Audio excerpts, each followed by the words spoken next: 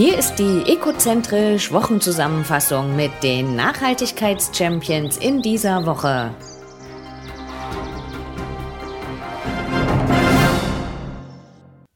Batterien auswechseln, alte wegwerfen.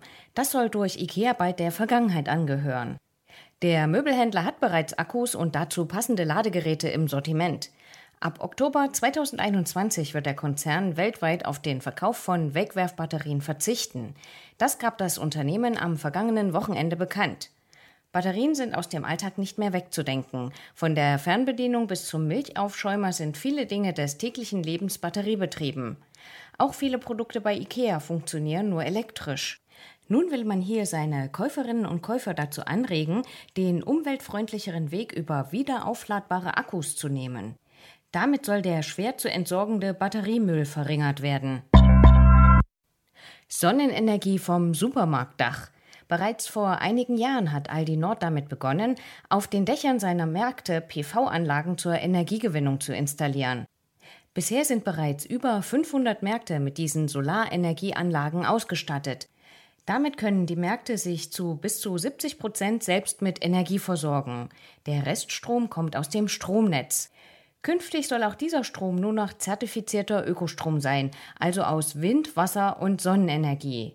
Darüber hinaus sollen weitere Märkte mit PV-Anlagen ausgestattet werden. Mit der Nutzung von eigenem Strom und Ökostrom will Aldi Nord bis Ende 2021 seine Treibgasemissionen um 40% gegenüber 2015 reduzieren. Auch Modelle zum Energiesparen innerhalb der Märkte wurden ausgearbeitet. Somit kann das Unternehmen mit seinem modernen Energiemanagement bis zu 85 Tonnen CO2 pro Filiale einsparen. Bestellt, zurückgeschickt, weggeworfen. Diesem Prinzip will Amazon nun entgegentreten. Der Onlinehändler will zukünftig unverkaufte Ware, die von Kunden zurückgeschickt wurde, verstärkt in den Wiederverkauf geben. Denn bisher werden große Mengen davon einfach vernichtet, wenn sie wieder beim Versender ankommen. Das betrifft Kleidung, Spielzeug oder Bücher, aber auch Elektroartikel. Nun startet Amazon seine Aktion Great and Resell zunächst in Großbritannien. Zum Ende des Jahres soll das Programm in den USA, Anfang 2022 auch in anderen europäischen Ländern eingeführt werden. Elektromobilität nun auch für Luftfracht. Das Logistikunternehmen DHL will das weltweit erste elektrische Luftfrachtnetzwerk aufbauen. Dazu arbeitet man mit dem amerikanischen Flugzeughersteller Aviation zusammen. Am Dienstag kündigte DHL die Bestellung von 12 Alice-Flugzeugen des in Seattle ansässigen Unternehmens an. Die Flugzeuge sollen bis 2024 ausgeliefert werden. Alice ist ein vollelektrisches Flugzeug, das von einem einzigen Piloten geflogen werden kann und dann bis zu 1200 Kilogramm transportieren kann. Es braucht 30 Minuten Ladezeit pro Flugstunde und hat eine Reichweite von bis zu 815 Kilometern.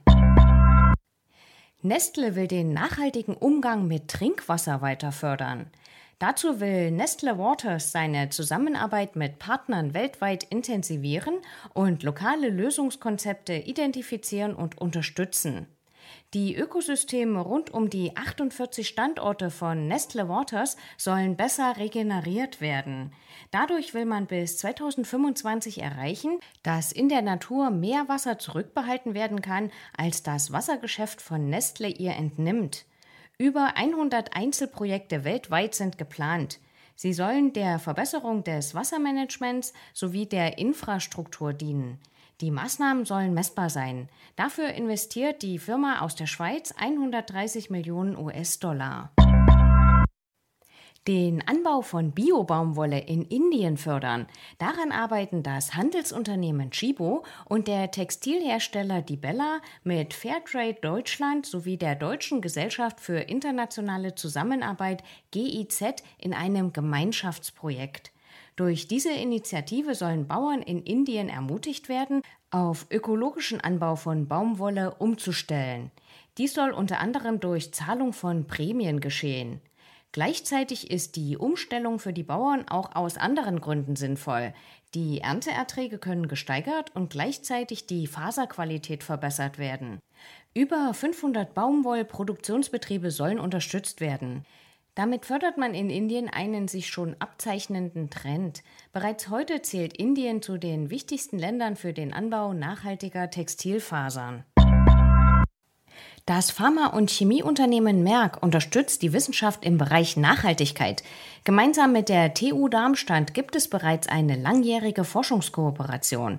Diese soll nun verstärkt auf das Thema Nachhaltigkeit ausgerichtet werden. Dabei gibt es eine gemeinsame Forschungsplattform, die noch in diesem Jahr ihren Betrieb aufnimmt. Im Fokus stehen dabei die Bereiche Kreislaufwirtschaft, digitale Nachhaltigkeit, verantwortungsvoller Umgang mit Rohstoffen und neue Alternativen sowie neuartige biologisch inspirierte Prozesse und Verfahren. Dabei werden in den nächsten Jahren beispielsweise eine nachhaltige Plattformtechnologie für enzymvermitteltes Kunststoffrecycling oder die korrekte Nachhaltigkeitsberechnung anhand umfassender Lebenszyklusmodellierung von Produkten gefördert.